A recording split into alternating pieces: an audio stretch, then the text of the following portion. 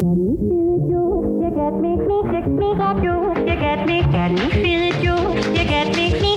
I'm Corey Nathan, and this is Talking Politics and Religion Without Killing Each Other.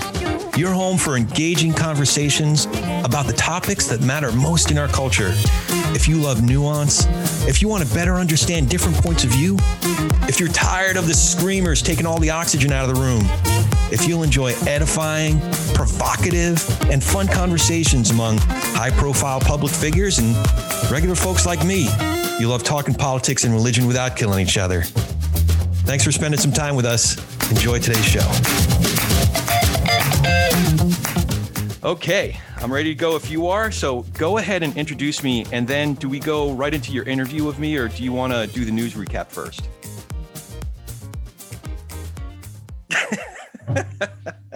What is happening? What's happening? Sorry, I thought you'd roll with it. Make it be my show. Wait, I'm not on Stand Up with Pete. Is that?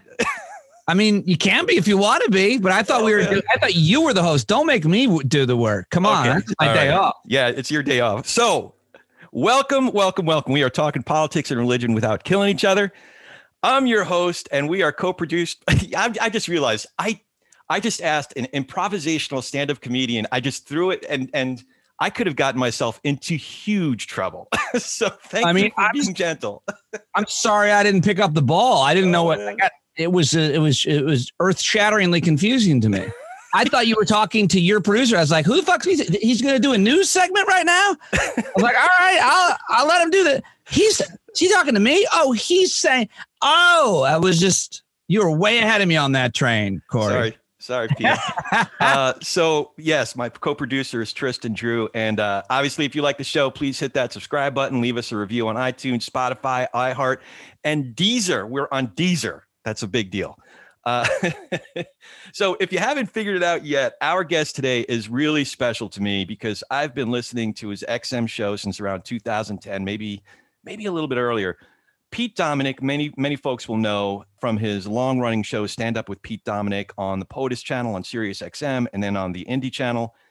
And then about a year and a half ago, Pete parted ways with Sirius XM and has subsequently started not just a podcast, but a community called, you'll never guess, Stand Up with Pete Dominick. And Pete came up through the ranks of stand-up comedy, eventually as a warm-up act for the Colbert Report, as well as the Daily Show. Pete Dominick, I love you. You piss me off. You're so right and so wrong all the time. And I'm just really appreciative that you take the time. How are you doing? I am doing great. Corey, it's great to be on your show. Thank you so much for inviting me. I like that you said I parted ways with SiriusXM as opposed to them kicking me out like a dog. They didn't kick me out like a dog. I was there for 14 years, like 5 contracts, and there was massive changes in the final couple of years with the company, and they bought Pandora, and then they all their programming changed, and I just got really forced out, and so it was it was the most challenging time in my life when I lost my gig there because I got very fat and happy in that gig. And to have a 14-year run with a show like that is unprecedented, but I still wasn't ready to leave. But when I look back, it was October 2019. When I look back at now and see what I built, I'm really excited and proud. And I'm sitting here in my shed studio, which is my favorite place to be because I'm big into being outdoors and being as close to nature as possible. Like I'm 6 feet from a bird feeder while I'm hosting my dream show. And so I really don't miss too many elements of corporate media. It's really come to fruition. I'm very happy with where I'm at and where I think I'm going to go. How about that for a long answer? That's great. And can we just pivot to right away to whenever I have ever pissed you off? Because that's the sexiest stuff. Let's get to it. What issues, what arguments? We'll get into it. Okay. Usually it's something when you say something about religion that just like, I'm like, I know he's fucking right, but it pissed because I was born very observant Jewish family, but I came a born again Bible thumping Christian about 20 years ago. So sometimes you say something that I know is right on, but I have this like defensive impulse that kicks in sometimes when you say something. Where are you now with your religious beliefs? I am, I'm at a crossroads because I would identify as evangelical because I believe in the authority of Scripture, but I can't. The word evangelical has a certain weight to it that I just can't identify with. So to be honest, I still have. You're a white evangelical. I'm a white, yeah, very that white. Has even more weight.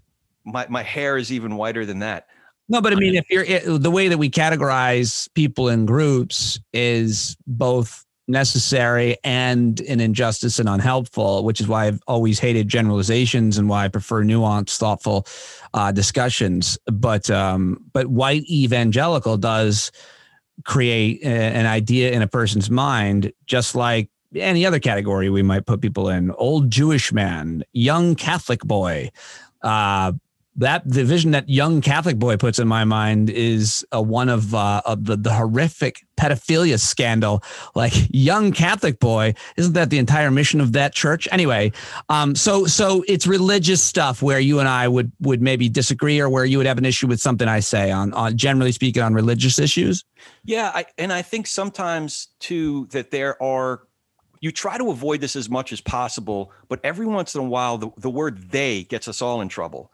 So sometimes you might be talking about, folks, not just Trump supporters, for example, but folks who are still like promoting the big lie and stuff. And it's really hard because that's a hard one. And I probably agree with you on a lot of that stuff more than I disagree with you, but I'm working really hard to be as understanding, even with folks who are like, no, but there was a problem. And there was, so sometimes when the word "they" comes in, I'll also have a visceral reaction, mostly because I'm identifying with you more than I'm comfortable with. Huh.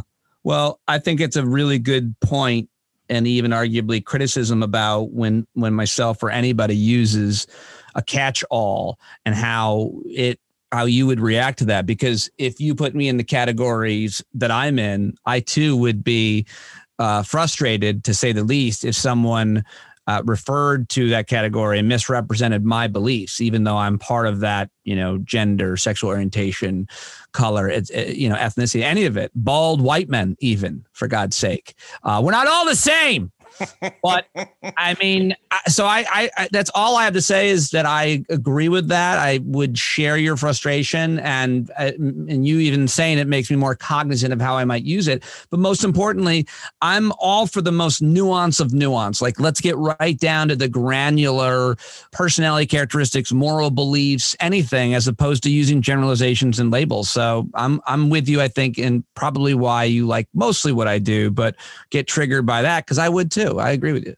Yeah. Well, I wanted to learn a little bit more about your background and have our listeners learn a little bit more about you and where you came from. So you and I have something in common. You were born on Halloween, right? That's right. Are you a Halloween baby? No. I was conceived on Halloween, according to my father. That's what we have in common? Yeah. Well, one of the many things. You are really, really trying hard to create a commonality there. That'd be like saying, well, you were born on Halloween, right? Yeah. My parents always had a Halloween party. What? Okay. That's awesome. That's hilarious, though, that you were conceived, that you even know that the date must be weird. I mean, doesn't that ruin Halloween for you? Because you have to think about your parents having sex every year. My father makes no bones about it. He still has the hots for my mother. And that's how it came up. Sounds like he makes a lot of bones about it. So, yeah, that's how it came up, actually. My dad said, he was talking about a Halloween party they went to when they were 20-nothing years old. And is this polite to say? He said, the way he brought it up was, oh, that Hiawatha number your mother was wearing. Oh, boy. Sure, that's fine. You can absolutely say that. I don't think we're at a place in our conversation where we can't talk about how attracted we are to other people when it's done appropriate, and certainly in retrospect about your spouse who you've been with and are your bride, for sure. I mean, nobody says that number anymore, but yeah. No, I got in a little bit of trouble recently because a friend of mine posted a picture of party he was at. It was like World Cup party or something, where somebody was wearing a Native American costume. And that was upsetting to somebody who saw it. So I just figured, I don't know. My mother was wearing a Indian costume, a Native American costume. And apparently that's what my father remembers. And it was quite a number. Oh, that's what you're saying. Oh, Hiawatha, that it was a native. Oh, no, it's fine. It's okay. Fine. How long ago was it now? I'll run it past my tribal folks. let you know. Okay. I think they're going to be all right with it. All right. So you grew up in upstate New York. Is that right? Speaking of Native Americans, right on the Onondaga Indian Reservation. That's right on the border of it. How about that? Yeah. So speaking of parents, your mom both my parents were lifelong educators. My mom was a kindergarten teacher, my dad guidance counselor, and Oh, wow. so your mom was a teacher in inner city schools? Yeah. My mom was she got her associate's degree in early childhood education, and then she taught preschool like part-time for a long time, and I think in her early 20s, and married my dad and then raised us and didn't work. But she taught preschool. I remember going to visit the preschool, as a matter of fact, when I was really young. But then she raised us. My dad owned an insurance agency, and my mom then went back and got her bachelor's and then her master's when I was like 10 or 12, and got a job working in the Syracuse City School District. And she worked there for almost 20 years in elementary, third, fourth, and fifth grade. And it was very indelible on who I am because she was a teacher. And I would visit the class and I would hear about the students every single day. My mom would talk about her students. I mean, I have thousands of names in my brain, and it's one of the things I'm most proud of. I mean, my mom being a public school teacher and about a half black school, like very mixed, but most, half black, half white, and what that meant for who she was and what she role modeled and what she taught us to think, I think was super important for my brother and I. Yeah. And my dad as well. My dad grew up, I think pretty typical kind of, let's just say, bigot Italian guy of his generation. Here come the black people in the neighborhood, all that. My grandfather, was all that. But then, my dad married my mom, and that wasn't how she was raised. Was raised in a very poor place in upstate New York, like very poor. My mom was raised. Her parents didn't go to college or anything. But when my mom started working in city schools, you couldn't say anything. Not like my dad was overtly racist, but you had to change. You just had to change the way you thought about people, because there were so many black folks now that were her coworkers and that were her students and the families of her students. The students would come to our home, and it was just like plus my mom's sister married a black guy. So it was always interesting race in my house, because of, even though I grew up in an all white community, I had these extensions given my mom's job and her family where there was more diversity in our mostly white community. Yeah. Yeah. Our town when I was a kid was relatively diverse, but it was central Jersey. It was like we were one town away from where Bruce Springsteen grew up. So it was, Jersey, but now everybody's saying I was a block away from where Bruce got his DWI. Now that's everybody. You didn't hear? No, I heard about it, but I didn't realize it was that close to you. Wow. No, I'm just joking. That's what people now say, because Bruce is such a big deal. Like, dude, guess where I am? I'm like a mile away from where Bruce got pulled over on his motorcycle. Anyway, yeah. So you grew up in a similar community? Yeah. But, it was during my formative years, my dad in particular worked in inner city schools, and there were actually a couple different years where he worked at a vocational high school in Brooklyn. Cool. So there were kids that on occasion would come in, and he could tell that they were hungry. He could tell that they hadn't been in a home. So there were a couple occasions where a fellow named Hayden Gaskin and Vaymon Biggs, they ended up living with us for extended periods of time. Oh, wow. But having, and then, obviously spending a lot of time in his school, those were formative in how I saw the world and saw my neighbor and who was my neighbor. It wasn't just Ira Rosenheim, who's my best friend to this day, next door. Ira. Everybody knows a guy named Ira Rosenheim if you're from Brooklyn. Yeah, it just expanded my world and who I identified with. So it sounds like you had similar situations. So your dad's views evolved over time? Oh, yeah. I've seen my dad do a full evolution. I mean, he was... Yeah, for sure. My dad is culturally of one mind, like the vast majority of people that came from where he came from and grew up the way he did. But given my mom and who she was, and then frankly, my brother, I'm not quite sure why. I think my brother got radicalized as a young man into kind of leftist ideology, to be really shorthand. But I mean, from Pearl Jam and Eddie Vedder to Noam Chomsky, from the music that he listened to the literature that he read, he was in his bedroom in this upstate New York, rural, suburban, but upper, class, new community, like contemporary home, doing well. But he was educating himself on left-wing politics and history and moral philosophy. And, he was a real radical. My brother always was. He was a skateboarder and a snowboarder and, tattoos and smoking and drugs, and went to rehab by the time he was 18. But all of everything that he is made me more than anything else. And it also, to answer your question, made my dad. My brother is so highly intelligent that when we would argue about anything, moral philosophy, to politics, to religion, to gender and race, my brother would just educate us in such a way that it could become it would be embarrassing if we would try to make an argument, because we had so little of the information. I think he learned it all himself, and he introduced me to Howard Zinn, and that was that for me. I was off.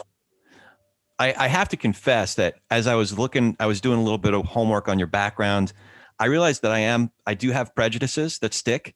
For example, When I was thinking of upstate New York, I just assumed that you grew up with a mullet. I assumed that you drove like a 15-year-old Camaro. Is that that's pretty hateful of me to think of all people who grew up in upstate New York that way, right? I wouldn't say hateful. Neither of those things are necessarily penalties. And at the time, I think those are two things that would get you laid. So you do have to consider the times that we're in. And, I was parachute pants and a Plymouth Reliant K car. I had a rat tail. I was a skateboarder, but I was also a jock. The older I got, the more clean cut I think I got, the more radical my brother got, the more straight and narrow that I went. I didn't do drugs or drink. I never had a drink in high school in upstate New York. Of course, all my friends, it was upstate New York in the 90s. But I'm probably not what would be in your mind's eye of a person for the most part. I don't think. That's why these generalizations don't usually work. Although I am the most judgmental person in the world. And sadly, it's probably my best quality because I'm generally right. And a lot of that has to do with me being an audience warm-up comedian and looking at an audience and having to tell a story about them. And the more I did it, the better I got. And I could tell you, if I saw a guy in the audience, I could tell you if he was European or even Canadian. I could tell, and I was frighteningly accurate. I was going to ask you about that. I was going to ask you if you're a people watcher, because you seem like an empath, from having listened to your show for so long. And it's like you take in this dynamic set of information about whether it's people or events, internalize it, and then reflect it back to your audience, whether it's on the radio and stand up, that you've processed. Is that kind of how it goes? Well, I love your choice of wording. It makes me sound thoughtful and intelligent. I don't know if it's that organized or if I have that practice, but there's no doubt that I am a people watcher. I always have been. And it's interesting to watch my younger daughter be the same way. And with the people watching, in my case at least, comes a deep sense of empathy where it can become burdensome. My wife has tried to teach me to, the difference between feeling someone's pain and acknowledging their pain and making it your pain. And I have made other people's pain my pain. I'm not ashamed of that. But I don't, it's hard. You have to be able to separate that to carry on in your life and not, there's enough in your own life. So but that's hard for me. If I hear about Palestinians, I remember thinking back in that, I think it was a 2006 Intifada, Israelis killed 1,200 Palestinians over a short amount of time. And I remember just thinking about those kids, as they're getting bombed in their homes and what that must have been like and not being able to sleep. And that's how I describe my kind of sense of empathy, knowing that people somewhere in the world are suffering, which is why I work with this organization, GiveWell, that I'm wearing the t-shirt if people aren't able to see it.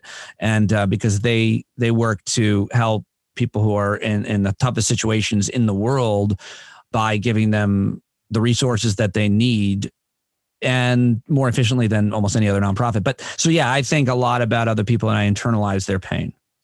You mentioned your wife, Valerie. Since you brought her up, tell us about Val. She seems like a badass at everything. How'd you meet? How's she doing? And where can people learn more about all the good stuff she's doing?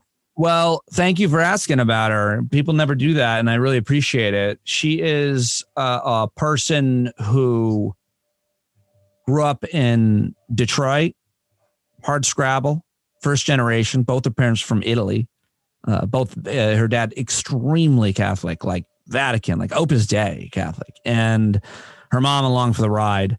But Val had a very challenging childhood and adolescence. and terrible relationships with her parents. A real struggle in a lot of different ways because of the family dynamic. And I think it's a very common thing, by the way, for first generation Americans.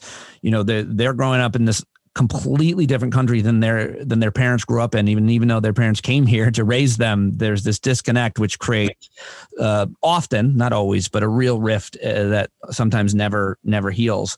And that's the case with my wife and her parents. But they also struggle with like different mental illnesses, as we all do, but they're in a more severe, I think, way. So Val had a very tough childhood, but that made her this very tough person who is a problem solver and who is an extremely hard worker and just a tough woman. And that's kind of what I needed as a partner. And so we complement each other. We're also very similar in a lot of ways too, which can lead to a lot of problems. We've had a volatile marriage, 20 years we've been together, but it's been up and down, but we stick it through. And in the good times, it's so good. And so she started her own business a couple of years ago when the girls were older, and it's like a health and fitness. She's like a health coach. She does personal training. She does yoga. She does a lot of stuff with kids. And now she does a lot of stuff with special needs people. So it's pretty crazy to hear her virtually training people, coaching people who are Down syndrome, different kind of autism. She has a client who has cerebral palsy. She's not able to train her just to be there with her.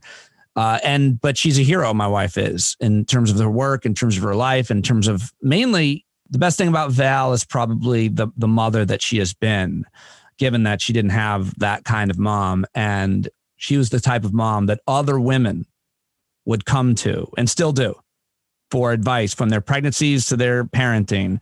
My wife was the old wise person at the top of the hill, and she still is. And she's mine as well. So that's who she is. She's a very wise woman who's evolving and constantly getting educated and curious about the universe, really curious with the universe. And she's awesome. And she's on Instagram. If anybody wants to look her up, Valerie.Vendrami, TrueYouHealthAndFitness.com, or you can just contact me. And if you have any interest in any of the work my wife does. Give the IG thing to one more time. Valerie.Vendrami, Vendram, as in Mary E. That's awesome. She's hot as hell. So if you're a creep and you just want to go stare at shots of my wife. I mean, if that gets you there, fine. It's funny. One of the things you mentioned about Valerie, I've never really shared this on this program or the program we do in the entertainment industry, but it really blows my mind to think about the family that Lisa came from, and the mom that my wife, and the mom that she is. Both of her parents ended up dying of some version or result of long-term substance abuse. Oh dear. She grew up in Alabama, and God, wow! You're right. This picture you're painting is see how I get it. I'm telling you, I'm sorry. I can tell you the rest. Go. Okay, fill in the blanks. Let's hear it. Let's hear you do your thing. You grew up in Alabama, and both her parents are addicts. Yeah. I mean, the percentage of people who make it out of that with any kind of happiness and health and success is very, very low. But those who do, I think, tend to be very successful in life because of the resilience that they had to establish to survive a childhood of, you could start with just two addicts, number one. A lot of people have one parent as an addict, and a lot have two, frankly, but it sounds like a nightmare of a childhood. Plus Alabama, generally speaking, you don't think of affluence and resources. So I'm just assuming that if they were both addicts, they didn't have enough affluence, or they didn't have, the resources maybe that they needed, or the incentives that they needed to get well. But that's all assumptions. How did I do? Not too bad. Yeah, I would give you about a 70, maybe actually a little more, 76.8%. Were her parents cousins? No, they were not. Not that we know of. Distant cousins, probably. But no, she's an awesome. She's a superhero of a mom. We got 3 kids. Savannah's about to turn 20 next month. Emerson's about to turn. Oh, we're kind of in the same boat. So Emerson is about to turn 16, and he's been driving, and he'll be getting his license if all goes well in about a week or two. And then Jackie boy is maybe has a similar story to your brother. He's the middle one. And he is 26 months sober. So oh, wow. we have a lot. Sorry, I didn't expect to get emotional. We have a lot to be proud of with each of our kids. But Lisa, I didn't know where it came from, especially when they were babies and toddlers and stuff. it just blew my mind how innately talented she was at like just. I woke up one day and one of my kids is brushing her teeth, like, and I'm like, how did that happen? Yeah. Just like little things that just pop up that way. My daughters still don't brush their teeth. So you're doing better than me. I mean, neither one of them, you have to just scream at them. Like, are you gonna clean those things? No, they're good. They're good. Well, that's tough, dude. I mean, I'd be interested in hearing more about Jackie.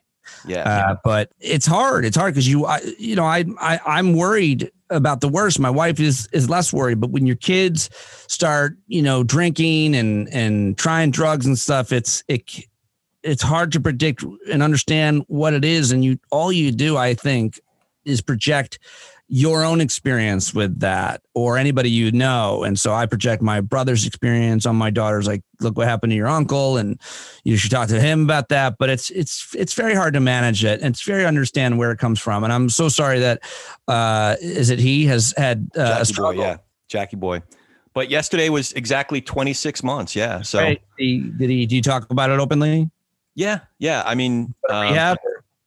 Nah, he didn't go away to rehab. One of the blessings out of it is a friend of his had gone through something about a year prior and said, Jackie boy, we got to go to this thing. And it was like a teenager's AA type thing. And to this day, he goes almost every night.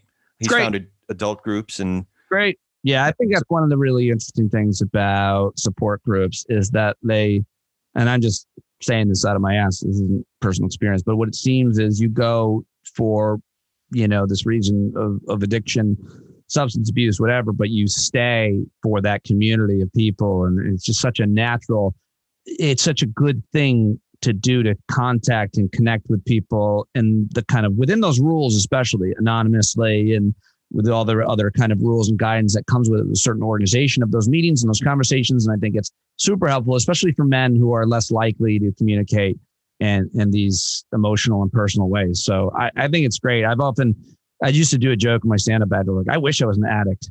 I can't stay consistent at anything. There's nothing I do every day. You're not that committed. Plus, the support groups look like a lot of fun. I mean, it looks like I want to just go to an AA meeting and be like, hi, I'm Pete. I'm not an alcoholic.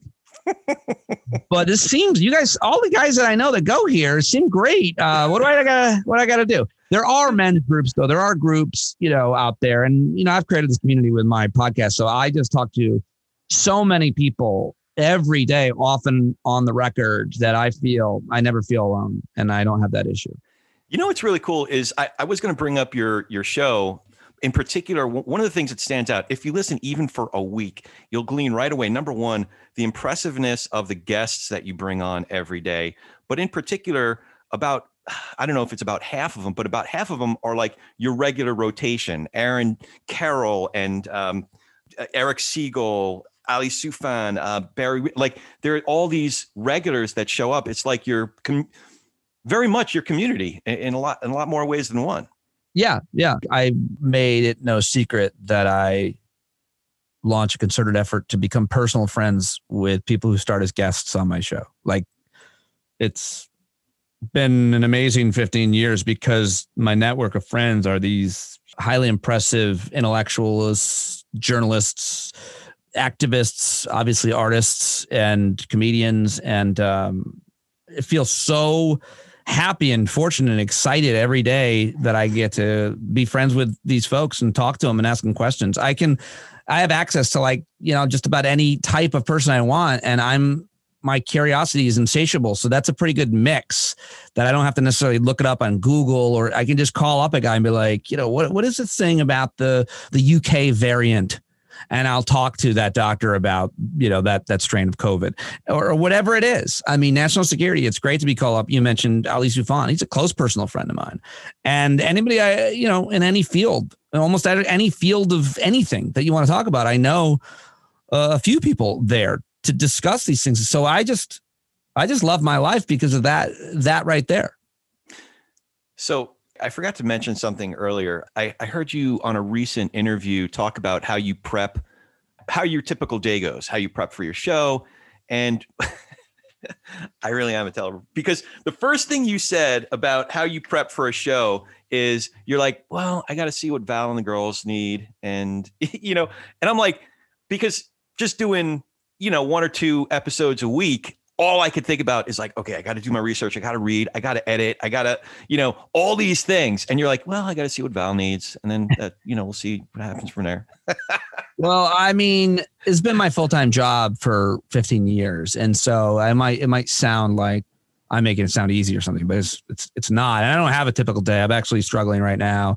I just had a long talk with Val about, and I realized the best thing she said is like, yeah, everybody is struggling with this, not having enough time. And it's not anything to do with pandemic. It's like Western culture based really. And feeling like you're always working and all of that. And so for me, it comes down to what my priorities are and what my wife and my daughters really have to take priority over everything else. And so what do they need from me? And increasingly they need less because my daughters are very, they're independent, which is awesome. That was the plan. And my wife has never needed anything from me ever, which has been a problem. She doesn't, let me be clear. My wife does not need me, Corey.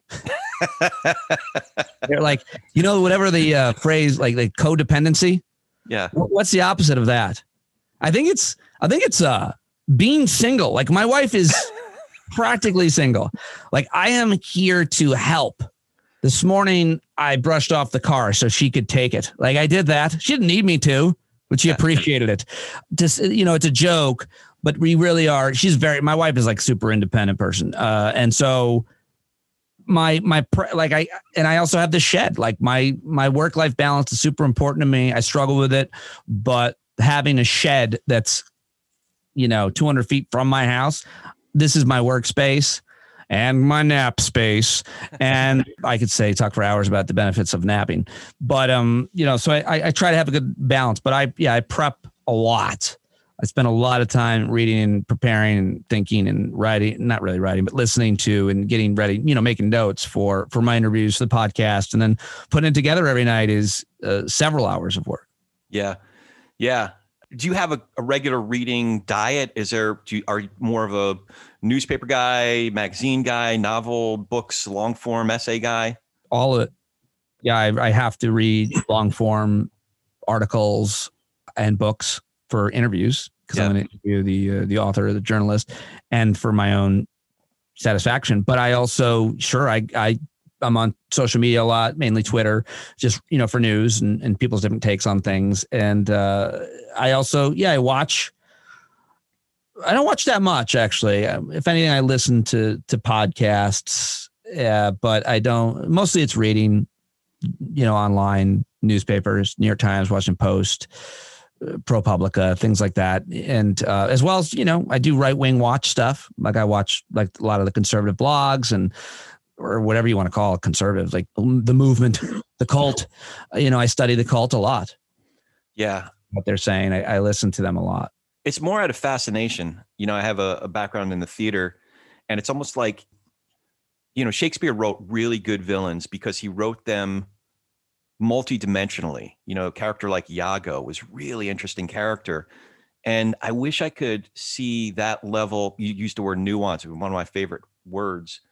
I wish I could see that level of nuance in some of the characters I listen to at, 5-minute increments, because that's about all I can take. It's hard, I think, with them because you're constantly questioning their motives. I am, at least. Sorry, I didn't mean to speak for you. When you're listening to, it's not Iago. It's not a villain that's been written with different layers, even from Iago to from Shakespeare to a Lee Child's book. Like Jack Reacher is Lee Child's is the author of that. Like there's the character development that you get, whereas you listen to certain, especially with the right, you could say this about the left too, but certainly with the right, I always question, do they believe what they're saying? Or are they just trying to make money? Is this a grift?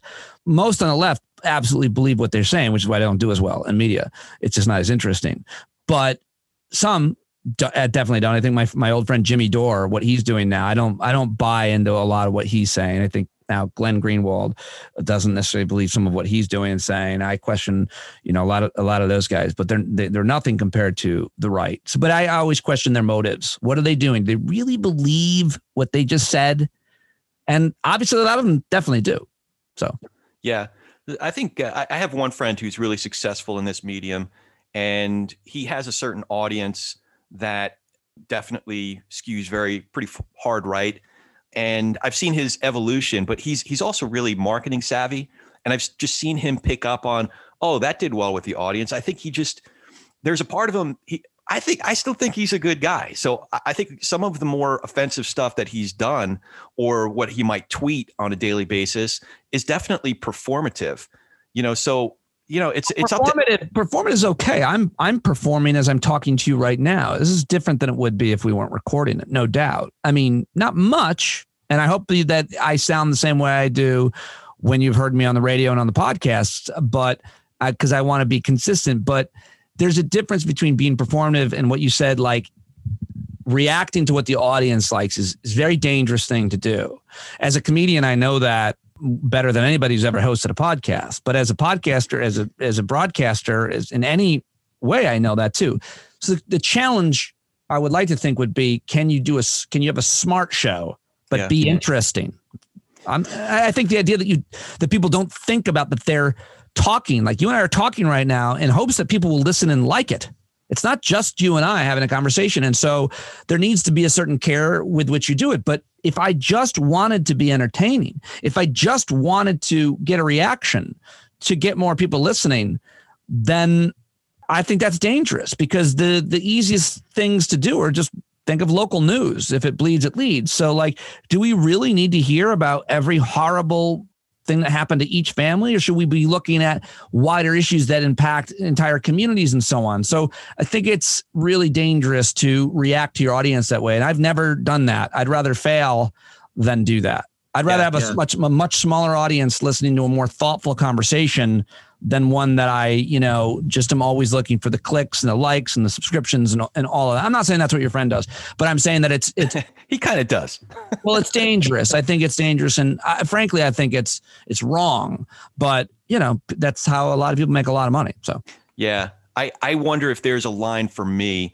I'll give you. I can't even sell swag. I'm feeling guilty about taking sponsors that are unethical. I don't like. This is where my moral baseline is. Like, everybody's saying, "Why don't you sell merchandise?" I'm like, well, because I'm very much into sustainability, and I'm also concerned about labor issues. So I don't want to sell a stand-up Pete Dominick T-shirt that was made by a Chinese boy, and the raw materials are fucking coal and oil. Like, I want to sell a sustainable T-shirt, cup, mug, bag, and you don't make a lot of money on that. You don't, because the overhead it's higher if it's more sustainable, or if there are, if it was made with a certain human rights in mind. And so those ethical questions are ones that I struggle with, but they hold me back from making more money. But I'm okay with that. I'm okay with that. Like I'm totally okay with that. My wife isn't.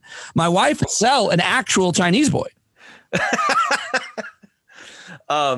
said it before I went out. She's like, "How much do you think we can get for Jinping?" And that's not racist, because that's the last name of the conductor. I'm being nice. That guy's a monster. Xi Jinping. Yeah. How early did you know you wanted to go into comedy?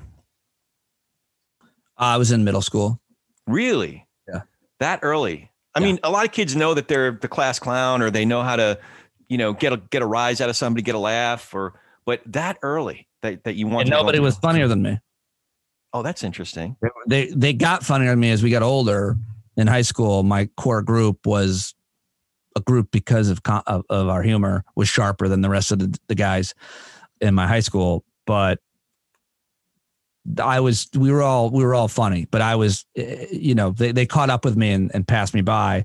But I was the one who chose, obviously, to pursue it, and I did it publicly. Like I hosted the talent shows in high school, doing comedy, doing impersonations of Dana Carvey's impersonations. I was impersonating his impersonations. My brother wrote all the material. So I really I was copying other people's work, but I was in ninth grade, and I crushed in front of my whole high school. And then I was the most popular kid. And then there was this kind of, he's the funny guy. And so there was a certain amount of expectation, and I was fine with that. I'm not that person anymore, gladly, but I mean, I can be, but I would absolutely, if I'm at a dinner party, a barbecue, I would absolutely rather not talk at all and listen to you and everybody else make me laugh. Yeah. because I'm on a lot, but I'm also happy to, because I don't want to be with a bunch of boring people either. So if I gotta add some spice, but I knew I wanted to do comedy, and my dad told me, find a job that you enjoy. That's all I ask of you and your brother. And I was like, is comedy a job? And he was like, yeah. And I was like, all right. And that was it. And I knew, that's why I didn't drink. That's why I had laser focus on being a stand-up comedian. And I did 2 years of college, and I went to a guidance counselor like in college about transferring. And she's like, well, what do you want to do? I was like, I want to be a stand-up comedian. She's like, are you sure? I was like, yes. She's like, well, there's no college for that. I go, right. I'm thinking about moving to New York City and like studying acting while pursuing comedy. And she's like, well, it sounds like you want to know, what you want to do. I said, yeah. And she said, well, you can go now. Just go do that. She's like, rarely do people come in here with a laser focus on a career like you have. So this makes my life easy. Go do that. And my dad was the one who told me to talk to this woman. So she told my dad, she's like, your son's got his mind made up. So I moved to New York City in July of 1995, and I walked into a comedy club 2 weeks later, and that's where it started. Wow. How did you develop your craft just doing shows and bombing and succeeding and, learning as you went, or how did you do that? I mean, I rarely bombed for a whole set, a lot of moments, and sometimes like most of the set, but rarely, because I had this kind of, not because I was funnier than anybody else, but I had like this survival skill and this ability to, whatever the situation was, to get out of it and make it entertaining, make it funny. And that's the skill that I have. Like, I'm not a prolific writer, but put me in any situation with any group of people and I'll find a way to make them laugh. It might not be with the highest integrity in terms of like what other, like, these erudite comedians who are prolific writers, the Gaffigans, the Seinfelds would see, but comedy is comedy. And I think anybody who can make an audience laugh is impressive to me. So I've heard you say that in college you had African-American friends who trained you in the art of, I think you called it black comedy. A lot of blacks in college. I was in a black gang. I don't know why I just had to be Trump. The blacks, you said African American. I was like, no, the blacks, they were the blacks. And everyone's called them African American. Not to their face, so I'm not going to say it behind their back. African American. Yeah. And then when you went to the city, there were comedians with a Jewish background that trained you in Jewish comedy. I'm curious, what kind of understanding or sensitivities do you think are required to hear that and to speak to audiences of different backgrounds? Well, if I were to generalize, and that's what I'd be doing about black comedy and Jewish comedy, is that answering your question? If I tell you like what that is, or what are you saying? How did I pick up on it? I'm not. So here's another confession, is that when I heard you talk about that, what I immediately thought of before you even talked about Jewish comedy was because you talked about African-American friends that you had in college and then, black audiences. And I was thinking that is kind of general, but if you think about it, a lot of the greatest comedians of all time were African-American comedians and Jewish comedians. So I'm wondering, is there something to American black culture or American Jewish culture that there's some ingredients in there that lead to humor? Yeah, it's pain and suffering. That makes so much sense. In Jewish comedians especially will tell you that. Comedy doesn't come from one place, but it definitely comes from pain and suffering. I mean, most pain and suffering doesn't turn into comedy, but people who are of comic minds and who are also in pain and suffering deal with the pain and suffering, discrimination, torture, marginalization, whatever you want to call it, whoever we're talking about, Jews in Europe or wherever at any time. And so comedy is humor is a natural kind of vein for people who are in pain and suffering, and so let's forget about for a second people who are discriminated against. Like if you are a white, straight male, I think sometimes the right misunderstands this. And I think sometimes liberals don't explain it well, but white, straight males suffer horribly and many different types of ways that are in many ways similar to those who are discriminated against because of their, ethnicity, gender, sexual orientation, religion. So it's not to say that we don't. We do. White, straight males suffer, and that's where a lot of the comedy comes from them. That was never my source of comedy. My source of comedy is more about curiosity and kind of my journey and so on. It's autobiographical. It's not really observational, but the the humor that comes from suffering and from pain is really interesting to talk about, to think about, but it's just obviously more concentrated in marginalized communities. So if you're a member of, if you're a Black person, if you're a Jewish person, if you're a gay person, if you're a woman, if you're Muslim, there's a lot there. There's a lot to mine for comedy. Right. And turning pain into laughter is seen as very highly, it's difficult. And so it's highly respected in humor circles. Yeah. I'm curious about that time between school when you talked to the guidance counselor and when you really started to land some big jobs, whether it was when you started headlining clubs or the warm-up gigs you did for Colbert, The Daily Show. What were those years like in the mid to late 90s, early 2000s? Well, my money job was personal training. So that was a big part of my life. I spent 7 years, the first couple of years living in New York. I went to acting school and I worked at this gym, Equinox, in New York City, when it was still family run, one of the first ones, and as at the front desk. And then they basically recruited me to be a trainer because my personality, and I was always a college athlete, it made sense. And so to support myself and live in Manhattan, which is super expensive, I was a personal trainer. You're either a bartender, waiter, or a personal trainer if you were, a struggling artist. I think or a temp, but who wants to be a temp in an office? And so during that time, I made a living as a personal trainer, but the more my comedy picked up and the more and more gigs, I slowly, weaned myself off personal training. But when I fully quit, I guess, was when I started doing, I went kind of back and forth because there were leaner months, really. I mean, that's show business for you in general. But I guess my big break was when I got involved in the college circuit, because colleges pay a lot of money to no-name comedians to come to their campus and rule bumfuck. And I did tons of those and made tons of money. I performed at over 400 colleges and universities across the country in my early 20s. And wow. They booked me because I was in my early 20s. Oh, wow. You age out of the market. Like, it's harder for guys my age now to do college gigs for obvious reasons. Just don't relate to them. No, really? Yeah, I mean, I could still do it, but I don't like to do it as much because they're younger and I don't really want to talk about what they laugh at. Oh. I don't want to talk about drinking and sex and like social media stuff that they're experiencing. Like, I don't really love what they're going through. I already went through that. I don't really want to go back, like, for comedy, right. Like, not really my thing.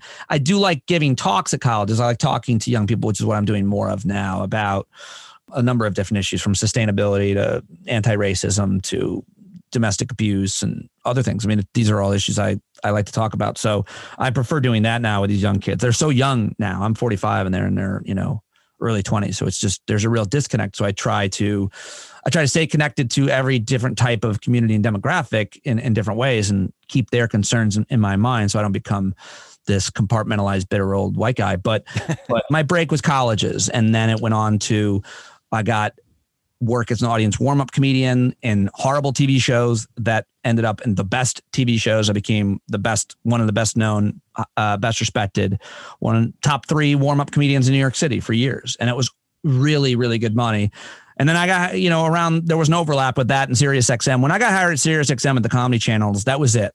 I knew I wanted to navigate that company and work at that company. I knew I wanted to host my own show and work for a major media company and get all the benefits, mainly salary and access, that came with it. And I did it. I navigated, I went from a 1 hour a day show on the Comedy Channel, basically DJing comedy clips, to hosting Pulitzer Prize winning journalists and, senators and academics and doctors and you name it, for 3 hours a day, 5 days a week for 14 years. Now, I heard you say at one point that you had pitched SiriusXM to do a whole channel. To what extent were you able to execute that idea? And if you could, do you think you could do it independently? And if so, what would that look like? Well, I executed it perfectly. I did it. I went into the president of SiriusXM and I said, we should do a channel that's like the Daily Show for the radio. That's like public interest with a sense of humor, like NPR with a personality. And he's like, it was such a good pitch. And I came also in with a budget idea, way to finance it, because they were getting rid of this other channel at that time that had a huge budget. I was like, we take the money from there and you can more than pay for this idea. He said, yes, done. And then I went back with his deputy, if you will, and created it. But then it quickly got polluted with everybody's pet idea, show, personality. And then it was never even launched as what it was supposed to be. And it was supposed to be comedians hosting important conversations. And that was it. It was a simple premise. And it started with me and John Fugelsang, and they gave Dean Obeidallah a once a week show. And then they just made it this potpourri miscellaneous channel, and it lost its brand. But we were there for 4 years and definitely garnered an amazing audience of human beings that have, many of which have come with me to the podcast. How did you, so the way you landed that Colbert job prior to XM, was it XM or Sirius?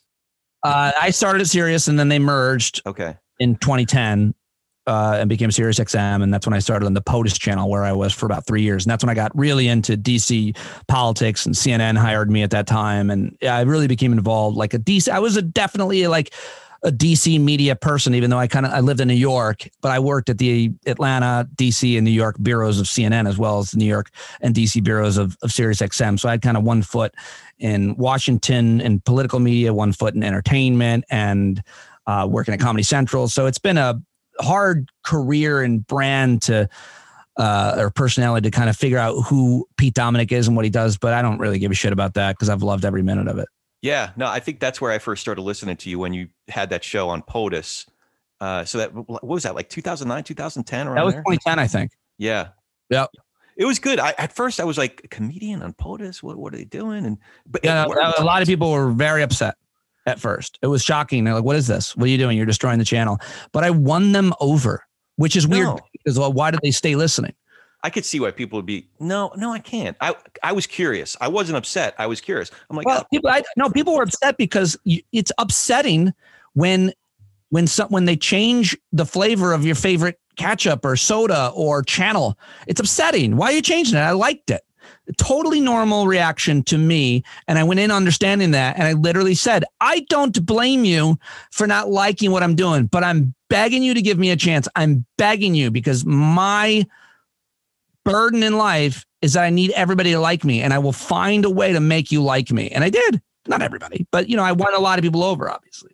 I'm still trying to think of a different flavor of ketchup. It's a terrible example. Like, I guess if they took strawberry ketchup, like, what are we talking about? I don't know. It's terrible. As I said it, I was like, wow, what a shit example. I'm so glad that you called me on it. There's so many different ways I could have gone. So during your run there, your show evolved, your role evolved. Were there certain principles that you were really clear on from the outset that you stuck to even to this day with the podcast? Yeah, sure. Are you going to tell us what they were? Yeah, I'm trying to think about what they are with the man. No, let's just sit here and have an awkward pause. Yeah, there are. Next question. How about you? I keep I take very good care of thinking about diversity, specifically with women and people of color. I think about LGBT stuff, but not maybe as much as other people do, or trans, not because it's just not always as much on my radar. And I think there's fewer, frankly, gay people, definitely fewer trans people. We talk about trans issues as if they're everywhere. There really aren't that many trans people. And it's been elevated to this culture war thing by the right, and to some extent by the movement, the human rights movement that is, but it's just like not, I feel like it's like cancel culture. It's like, yeah, there's a thing there, but it doesn't deserve this amount of conversation on a national platform. And since I know so little about it, so I'm digging myself a hole with the fact that it's a blind spot for me. But I also I did so much in that space too, in all those spaces, especially with Don't Ask, Don't Tell. I mean, I covered as much as any national media outlet did, probably more. And so I think a lot about those things. I think a lot about healthcare. I think a lot about the environment. But the rules, I don't. I never had conspiracy theorists. I didn't give them a platform. So I don't. There are not two sides to every issue. So I didn't debate issues that there weren't two sides of. And I think those issues are pretty obvious to me. So I don't invite racist and sexist people on my show that are overtly because they'll be great entertainment value for me to argue, because they would be. People love when I would get them as callers. But So that's one of the rules. The other rule is trying to treat everybody the exact same way, whether I work with you or I've just met you, like treating people exactly as much. Because I've been in a lot of rooms with a lot of, high value people by our culture standard, but they don't impress me more than the people who we don't consider as high value. A schizophrenic, homeless black guy on the street of New York gave me like the most wisdom I'd gotten in 1 hour in years. And I talked to the most respected intellectuals in the world, but that guy's experience was really valuable to me. So I try to treat people similarly, and I try to keep in mind the people who are more vulnerable, whose category of life I don't belong to, I guess. And then I don't like to make money from certain ways, put it that way. I could talk more about that, but I just like taking certain gigs and stuff. Yeah. Yeah. Earlier in my career, like I worked for a lot of big corporations, but now I would have a harder time with that. Do you find people treat you differently if they don't? One of the things that you just said is treating people the same, no matter who they are. I'm sure that you find yourself in certain situations where people know, you're a stand-up comedian and you had a radio gig and now you have this whole community and this podcast thing. And it's kind of like, they treat you a certain way because of I know that. I'm very sensitive to that. And I notice it when people do it right away. It happened all the time at Sirius because people would walk in and they make a beeline for me. I'm the host of the show. Yeah. Whoever the guest was, a publicist, whoever it was. And I would be like, hey, did you say hi to my producers? Like, did you say there's other people in the room? Right. Like, why aren't you saying hi to them? And I would always notice that. And I would always notice when they would treat the women differently than the men and things like that. And so I was always sensitive to that because I was obviously everybody's subjected to that. I mean, that happened to me on the way up. Comedians didn't even look at me. The guys that I respected and revered, they didn't make eye contact with me. And they hazed you. I mean, it really is a brutal hazing process in comedy. It's brutal. I mean, veteran comedians try to get you to quit. In a way, it's like this. It's like hamsters eating their young. It's like, I'm going to save you by forcing you out of this horrible business. But I didn't feel the need to do that to younger comedians because I didn't like when people did that to me. I get it. It's funny, but I didn't like that. I don't understand. Like why? Because comedy is the only thing that mattered. Humor. It doesn't matter how mean it is. Huh. By the way, when you're talking about black comedy, that's a rule there too. Is it like a competitive thing or what? Like just comedy? It's just a joke. It's the joke is the thing.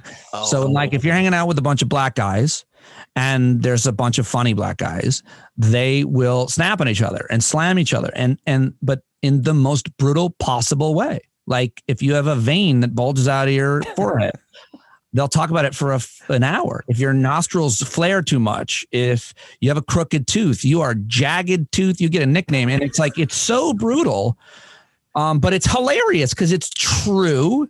This guy is fat. This guy is ugly. This guy is whatever it is. Whatever it is, your breath is so bad. It does not matter as long as it's funny. And that's the truth. Is funny. So I came to my first get together, the Thursday night get togethers that you do, which by the way, members only. It is elitist because we all pay a lot of money to be part of the community. No, it's not. It's like a country club. Totally. It's like, yeah, it's just like a country. You have to dress. I think it's one of my rules, but you have to dress up. No. No, first thing. So I showed up for my first like little Thursday night get together, and it was the great ponytail. I went right for it. Yeah. Here comes a child. Oh, cool. Let's interview. Can we interview the child? Sure. Is this Ava or? It's Julia. Julia. I just got to turn you up. I hope that doesn't. That's all right. Yeah, I'm being interviewed on a podcast right now. That's Corey. Say hi, Corey. That's Julia. Hi, Julia. How you doing? How are you? Good, good. Do you guys have a day off from school today? My kids do. No, I just ended school early. Yeah. Why are you here? I want to show you something. Come here. You want to show? I'm doing an interview right now. No. Okay, but now what is it? A funny thing or a? No, I played a song on piano a little bit. Oh, you played a song on piano and you want to show me? Yeah. All right. Well, as soon as I'm done here, I'll come see it. I can't wait. All right. Yeah, she's really a budding pianist. That's cool. She's not. She's got an app on her. She wants to. That girl right there wants to be a model. Okay. She has been nagging me to get her a modeling agent for literally 3 years, and it's hard because I have no interest in helping her become a model. I think it's a terrible thing. To me, modeling as a career, as an industry, would be like her being like, listen, I want to deal drugs. Like, no, I'm not encouraging you. I think that's a terrible career. I'm sorry. It's not like acting or even some other career where there's no meritocracy and a lot of sexual assault. It's modeling. There's no work. It's body image. It's like, read anything about it. It's horrible. So it's been a weird thing because I always like, I'll support you no matter what you want to do. Oh, not that. Right. So it's like the objectifying of the bodies and is that it's what it is? It's weird. Imagine the idea that your way to earn a living, to make money is to have to look a certain way. I think that is a poison to one's soul. There's nothing to do with the reality of the human experience, or at least it shouldn't. And so also there's no work there, and it's all scams and body image disorder. So if anybody listening thinks I'm, not being a good parent by supporting that, but it's also not a job. Like you're paying for that experience. There's no money to be made. You keep going out on these auditions, these castings. And so I'm like, when you're 18, you can do whatever you want, but I'm not driving you to a modeling casting or photography shoot. And if someone comes up to you and says, you should be a model and I want to pay you to model in this catalog, go ahead. I wouldn't say no, but I'm not driving you to the body image disorder factory. Thank you. We had Savannah was going to auditions, not modeling per se. Some of them were just modeling. It was, for I guess they don't do Sears catalogs anymore, but something along those JCPenney catalog. But it's a full-time job for the whole family. Yeah. I have no interest in that. Yeah. Especially being 45 minutes out of the city or an hour out of the city. But I don't want to, I'm not supporting your job, your career. Not now. You're too young. I don't like that. I'd love to have a thoughtful debate with other parents about that. Like, you're not to have a career yet. You're to have a childhood. Like, that's where I think that's where I'm at. Like, you need to have all these crazy experiences and opportunities. And I mean, I'm sure I could see a play. I'm sure there's plenty of arguments and so on, but the idea of working, you're going to work the rest of your life. How about you don't need to, quote, be in that type of mode, atmosphere, responsibility, earning money. I think it's not good. It's generally not good. Yeah. No, we had a couple of her coaches encouraged us, and she was really into it. So we were being supportive, and she ended up booking a Super Bowl spot, which was fun. And she made a ton of money that was helpful, later on in her childhood and young adulthood. So, but as soon as we felt like we were dragging her to the auditions, we're like, yeah, oh, this is done. You guys sound like terrible parents to me. We're awful. We are absolutely awful. No, that's awesome. That's great. If she had a good experience, that's awesome. Yeah. I mean, the truth is, I can't drive in. You know how much? I live in the suburbs of New York City. It costs $16 to go across the bridge. Yeah. $40 to park. I have an electric car, but it's not always on gas. I mean, like, the point is, I'm spending $50 and 3 hours, which is also a loss of time for me. I mean, I'm in the shed I can't do it. I can't possibly support that dream. Yeah. With my time and money. I'm sorry, but that's been a constant argument with her. Yeah. I mean, she's also not pretty enough. I tell her that. I didn't see that coming. She's lovely. For those who that's not that good. Look, what are you going to model for? Are you trying to be a future ET? Your eyes are too far apart. You're not going to make it. Study. Work on your personality and humor. That I do say to my daughters, like, when they were young, my daughters are both beautiful, I think, objectively speaking. And when they were really young, and the one you just met has blue eyes and brown hair, and people would see that and they'd be like, oh, her eyes are beautiful. And she would get so used to that compliment that she would expect it, which I don't think is good. And so I would start kind of pushing back. They're like, oh, she's so beautiful. This is common for people to say, well-intentioned, to strangers about their children, especially girls, which I don't love, again. But nonetheless, I would always say, yeah, beauty is her 9th best quality. And I say to them, listen, it's great that you have a pretty face and a great body. Good for you. But you didn't earn that. You got lucky, and it might get you in a room. But it's your personality, your humor, your grit that will keep you in the room. So focus on the things that you can change, not the things that you can't change, which are, generally speaking, the way that you look, within reason. So that's always what I've thought about. And I've also been really cognizant because of girls. And I've read a lot about, raising confident girls. And I think a lot about this. And going back to the show, I've gotten mentors who are the most brilliant feminists of our time. That they're my mentors. And so they've taught me a lot, and they've really impacted my role as a father to daughters.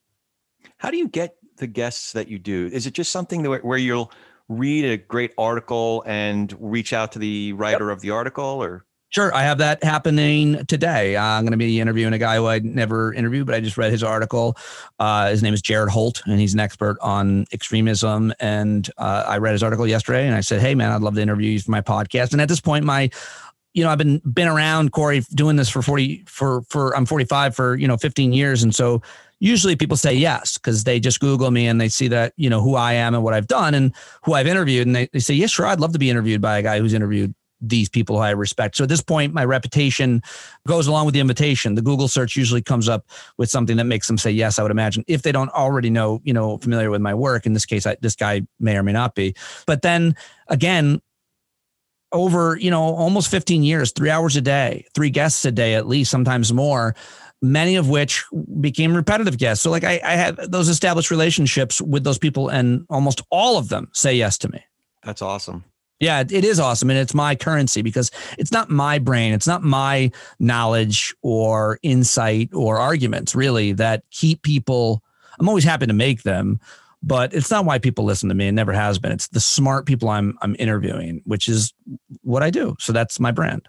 Yeah, it's really something, the quality of guests that you have. I've always been curious about a couple things on that note. One is, did you ever have a guest on that within a couple minutes you were like, this person is a fucking asshole, I can't wait to be done with this thing, I will never have them back? Yeah. But less of that and more of, this person's not a great communicator and I can barely listen to this person. It's more likely that they're boring or they're and there's a lot of that. And that was more likely in live radio, because if I do every once in a while get one of those people in a podcast, I actually, Corey, will spend an hour editing it. Oh, because I deserve a lot more credit for editing those ums out of those. And then I generally probably won't have those people back on, unfortunately, because I'd love to be able to, like, listen, you got to stop. You got to listen to that. You can't do that on an interview.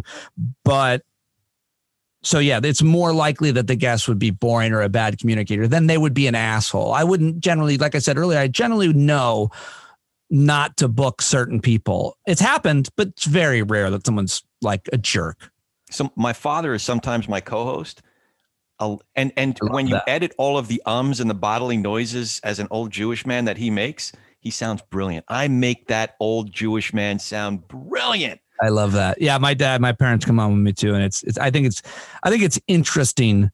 It's always interesting and entertaining to listen to a grown human talk to their grown parent.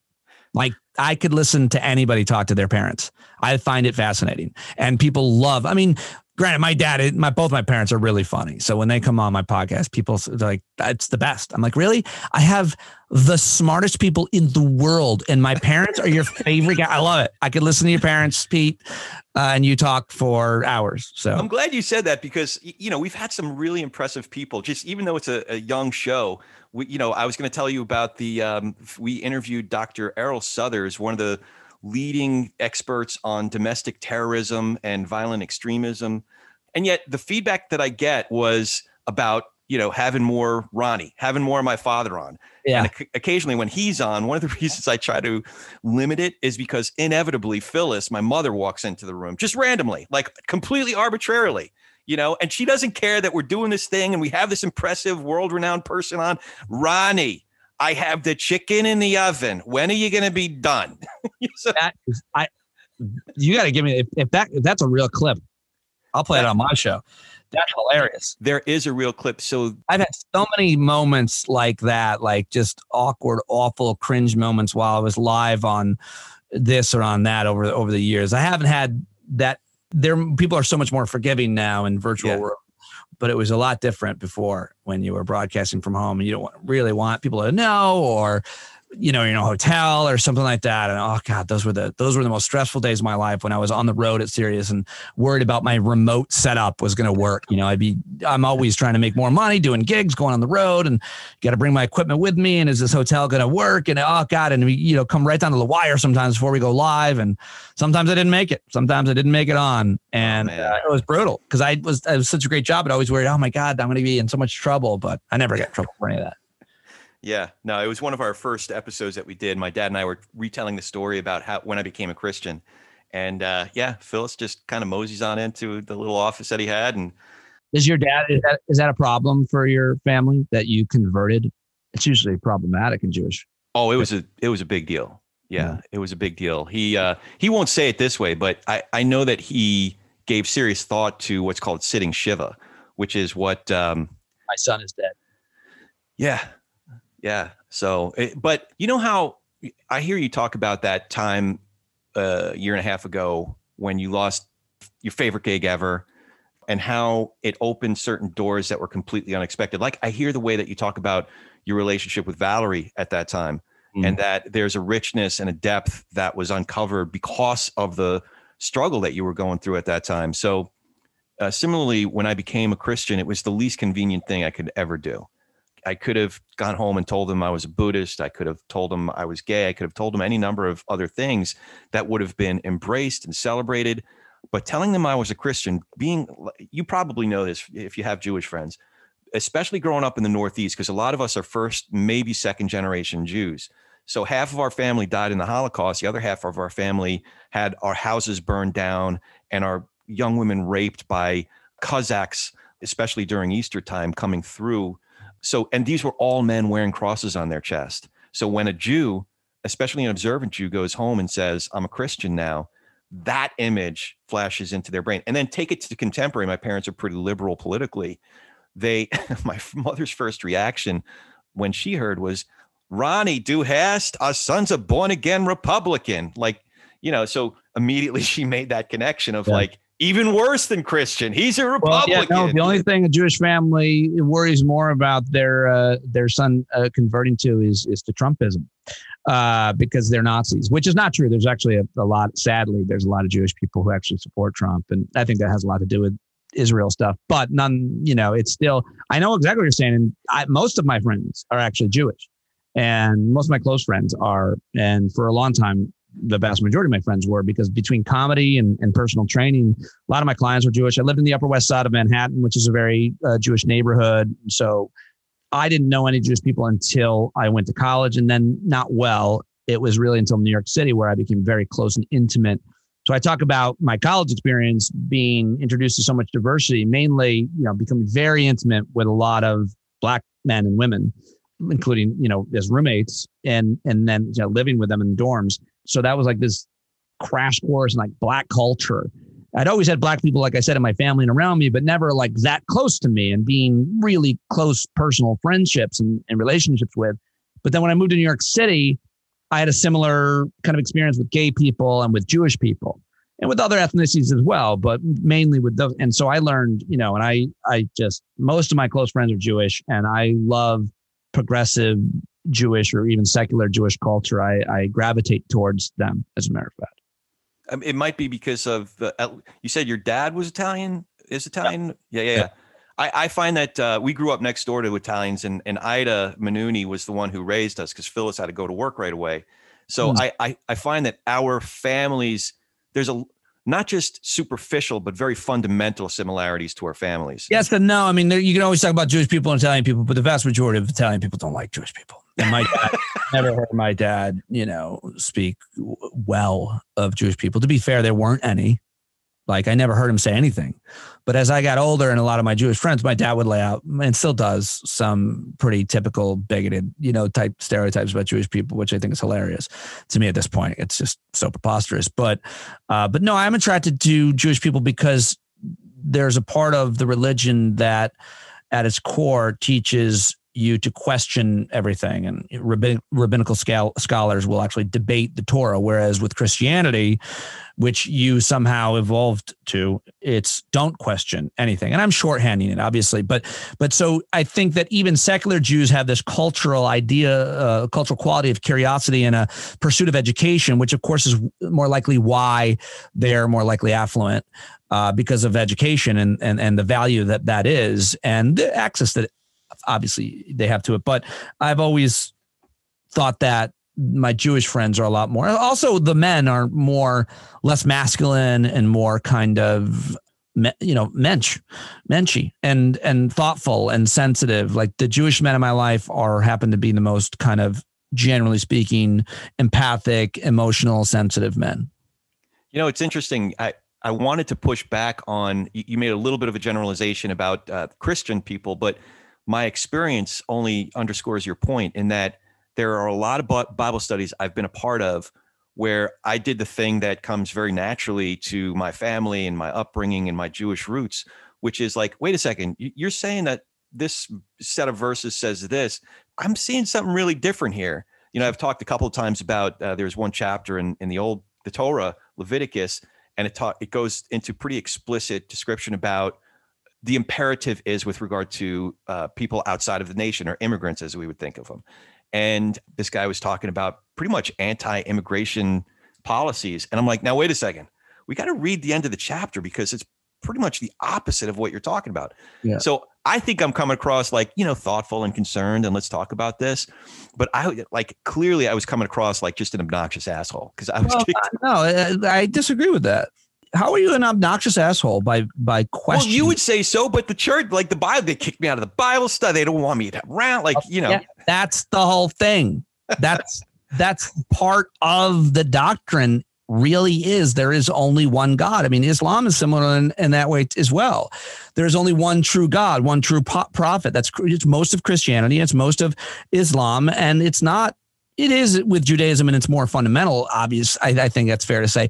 But a lot of the secular or even more moderate and even conservative Jews, they debate the Torah. Yeah. They're allowed. They're encouraged to debate the interpretation of the religious writings, and you're not in Christianity. And when you do, you're seen as a problem. It's like Scientology as well. It's stop asking questions, stop challenging the official doctrine. And what that does for those people who aren't religious, it culturally dumbs you down by making you not be curious. I've always thought intellectual curiosity for me is the kind of curiosity that I most respect. A good question is what impresses me more than a good answer. And so if you're not encouraged to do that, then you don't encourage your kids to do that. One of the worst parenting things I hear, and I rarely don't do it. Maybe I've done this like once or twice, but I so reject it. It's a lazy thing, but it's also cultural. It's when your kid asks you why they can or can't do something, because I'm your father and I said so. It's this authoritarian bullshit. It's like they're asking you a question. I had enough. Stop asking me that question. I will never say that. If you ask me that question 50 times and you're a young person, fine. I encourage that. And I think that's encouraged in certain cultures and religions and discouraged in others. So since we're talking about it, you're secular, agnostic. Would you say you're atheist or? No. Okay, so at the very least agnostic, but definitely a truth seeker. But you're strongly disposed to genuine goodness and truth, to becoming a better person, helping the world become a better place. What is it that helps you understand, number one, what is universally good? And number two, what is it in you that pulls you in that direction? It's a great question. And I think anybody should be able to answer that at some point in their life. And it's just a great question for conversation. And I really value the opportunity to answer it. So if I were to give you like a short answer that people could relate to, that's not kind of convoluted and interpreted by me, I would just tell them to look up the Universal Declaration of Human Rights. And I'm with that. I believe in the Universal Declaration of Human Rights, which has to do with human rights. And it's like a constitution for the world. Everyone is entitled in full equality to a fair and public hearing by an independent and impartial tribunal. No one shall be subjected to arbitrary arrest, detention, or exile. If you read the UN Declaration of Human Rights, you will generally know what I think. So what I think is I believe in human rights and how they are defined by the UN Declaration of Human Rights, which is a document that's been around, I think, post-World War II, 70 years or so. And then more personally, and one of the problems I have with religion and frankly, with religious people, and I'll throw this back to you to answer it, is this idea that you are in any way making choices or living your life because of a judgment of a higher power or because of anything to do with an afterlife. I because I don't believe in any kind of higher power or afterlife, that seems like a waste of time to me. And it also, I question it because for me, it's not really what other people think of me, anybody. It's what I think of myself. What have I done today to improve the world or somebody else's life? Because that brings me a sense of purpose and just a good feeling to be a good person. And I every day screw up with my family or with a stranger. Maybe I'm short or rude in some way or another. I've made it often. I just make jokes that are insensitive and don't realize it. But I once made a joke with a woman for having a peanut butter and jelly sandwich at work at SiriusXM. She didn't talk to me for like 5 years. I didn't realize that she was offended by it. She was, and I should have been more thoughtful. So yeah, the idea of like, I want to live in this moment for this moment, not for the afterlife. I'm not stealing, not cheating because of God's judgment. I'm doing that because of my judgment, because of who I am when I look in the mirror. So I think I have the same moral standard as any religious person, and often a better moral standard than many religious people, because I think that because of my feeling about the UN Declaration of Human Rights, I don't put people in categories of gender or color or anything like that, where religion often does that. I mean, Saudi Arabia yesterday, this woman got let out of jail because Joe Biden got elected in Saudi Arabia. I was like, we probably kiss up to this guy. She was a protester. Her movement was to allow women to drive and not have guardianship. I mean, I'm over here teaching my daughter to drive at 16. You can't do that in Saudi Arabia. And that's because of their Sunni brand of Islam. And they're just authoritarian, royal family. But so that's one example. The Catholic Church. You can't be a leader in the Catholic Church as a woman, as a girl. Most evangelical Christians, maybe not you, but most are not for equal rights for women. They're not, period. Obviously I don't think it's okay, but that's what their religion teaches them. That's what a lot of people believe. And so I think religion has a lot of strong, can help you and guide you in your moral beliefs, but I also think it can poison them. And I don't see the need for it. And to be a good person. And I think the idea that you're doing something because anybody here or in the spiritual realm is judging you it's not a good motivation. I don't think. I'm suspicious of that motivation. Yeah, that's interesting.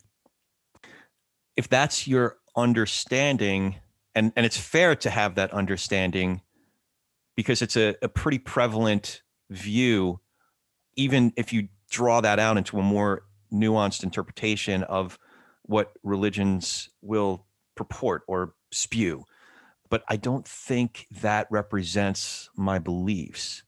Like having, some would dismissively call it the flying spaghetti monster in the sky, but even if you think of it more generally as the higher power, as my motive that will judge me, and if I don't do what this higher power says is good, that I won't get into some mystical otherworldly place called heaven, right? Yeah, those aren't my beliefs. So I have questions for you, but I feel compelled to answer you in a way. Well, I'll ask you a specific question about what I just said. It might be easier if you want. What is your motivation? What is it? The only good thing that I can ever see about religion is the community that it creates of people. I think that's great. But other than that, I think that there can be so much confusion and frustration and pain and a constant search. And the only other thing I'd add is I'm sitting here watching the birds on my bird feeder. My other core belief, I don't, because I'm a human being, I can't really act this way because I do eat animals, but is to do as little harm as possible. I'm very interested in the way the behavior of tribal people in terms of sustainability and not using more than they need and material wealth and so on. So, but my point is, I look around at the birds right now. My yard is covered in snow. There's no food, and so my bird feeder, and I did that. They're eating because I fed them. That makes me feel good. But I also don't want to kill any insects. So there's a lot of like these kind of Buddhist tendencies, like the idea that we're all equal. All living things, plants, and all living things are equal. I'm not better than. And there's a hierarchy that certainly comes with religion. It's man-made, in my opinion. Obviously, I say obviously, that may have sounded condescending to you, but it's man-made. And so it has a human-centric outlook. I don't think that. I think that's ego. When I look at these birds, I'm like, I'm no better than that fucking bird right there. Yeah. I don't deserve anything more than that bird. And I might come back as that bird. No, I don't believe in reincarnation. So one distinction I should make is that I'm less religiously driven than theologically driven. When I say theology, where I think you and I could probably find common ground, is that it's just the possibility of a God inside of a philosophical conversation. So I had existential questions all my life, but it came to a head in my late 20s where I began to focus on, I needed to just have a certain primary set of questions that I really just needed to, even if I couldn't find the crystallized answer to, I needed to find something cohesive and coherent enough to where I could begin to shape basic tenets of my life around. So one of those conclusions I made was I wouldn't even say whether there's quote unquote a God, which I do believe that there's a God, but I needed to at least answer a philosophical question. Is this a closed universe within which nothing can enter in, or is it an open universe where there's a possibility that something even beyond the universe exists? And I came to the open universe conclusion. Not only that, I believe that there was a coherent, cohesive set of reasons to believe that there was, if not an actual creator, character, God, that at the very least that there was some sort of a force that was a initiating force, right? But also because I believed in an open universe, if there was this force that was so great that it could initiate this whole thing, like think of it this way, like if there was a Big Bang, which I believe there was, could have there been some other force that was the Big Banger, right? I'm oversimplifying extremely here, but I'm just talking philosophically kind of where I landed. What does any of that have to do with religion? Here's where it has to do. Sorry, I'm talking like macro, but micro, here's what it has to do. Number one, and I'm skipping a lot of steps here, but number one, I do believe that there's a creator of the universe. Number two, I believe that the universe is out of whack a little bit. In religion, they might call that sin. But I do think that the universe is not this perfect place. But I also believe that because I believe in a creator God, I believe that there's this redemption project, that whatever's wrong in the world, that there's this, human beings have an opportunity to participate in redeeming the earth, redeeming creation. And I get to be a part of that. I'm a part of the problem because, like you, I'll yell at my wife. I'll, whatever, kick the dog. I don't kick the dog, but you know what I mean? Like I'll fall short in all kinds of ways every day. So I'm a part of that problem. And there are ripple effects that emanate from every time that I mess up, but I'm also part of the solution by having this conversation with you, by having a conversation this might be making too much of it, but you and I disagree on certain things. And if you knew, I would never try to get into an argument or a debate about something that I don't know a ton about. I do for a living. I should probably pretend to have more informed opinions than I actually do. But one that I do have a very informed opinion about is raising the minimum wage. So you and I probably disagree where we're at right now, but I bet we could have a really productive conversation.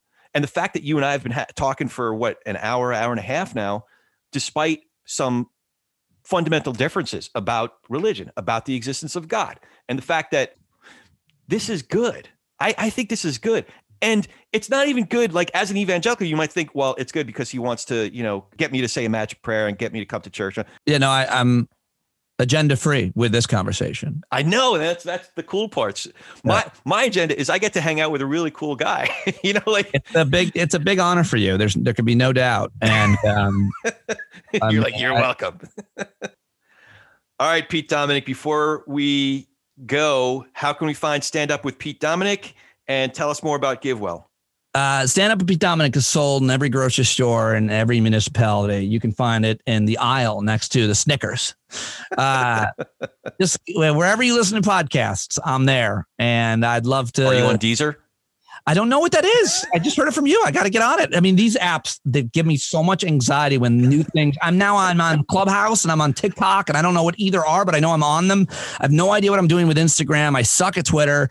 I don't like any of that for the most part, but it's a necessity. But So Stand Up Pete Dominic, anywhere you find your podcast, and givewell.org /standup is an amazing organization. And if you are a person who donates to charity to alleviate suffering of other people, then this is the organization that you should look into, givewell.org. They do all the research and they make your dollar go the furthest, and they're awesome. And I know the people there. And so, yeah, they're my sponsor. And even if they weren't, I'd be talking about it. Pete Dominic, you give well. You give well to us. I'm so thankful that you are here, and so thankful to spend time with you. Thanks for I'm honored to be. I love being a guest, and it's great to get you to know you, Corey. And thank you so much for having me. Thank you for joining us today. If you appreciate what you've heard here, please go to iTunes or anywhere you get your podcasts. Give us a 5-star rating and leave a review. That really helps move us up the chart so others can find out what we're up to here. For Ronnie Nathan, I'm Corey Nathan, and we've been talking politics and religion without killing each other. We'll be back in a few days to do our little part in Tikkun Olam.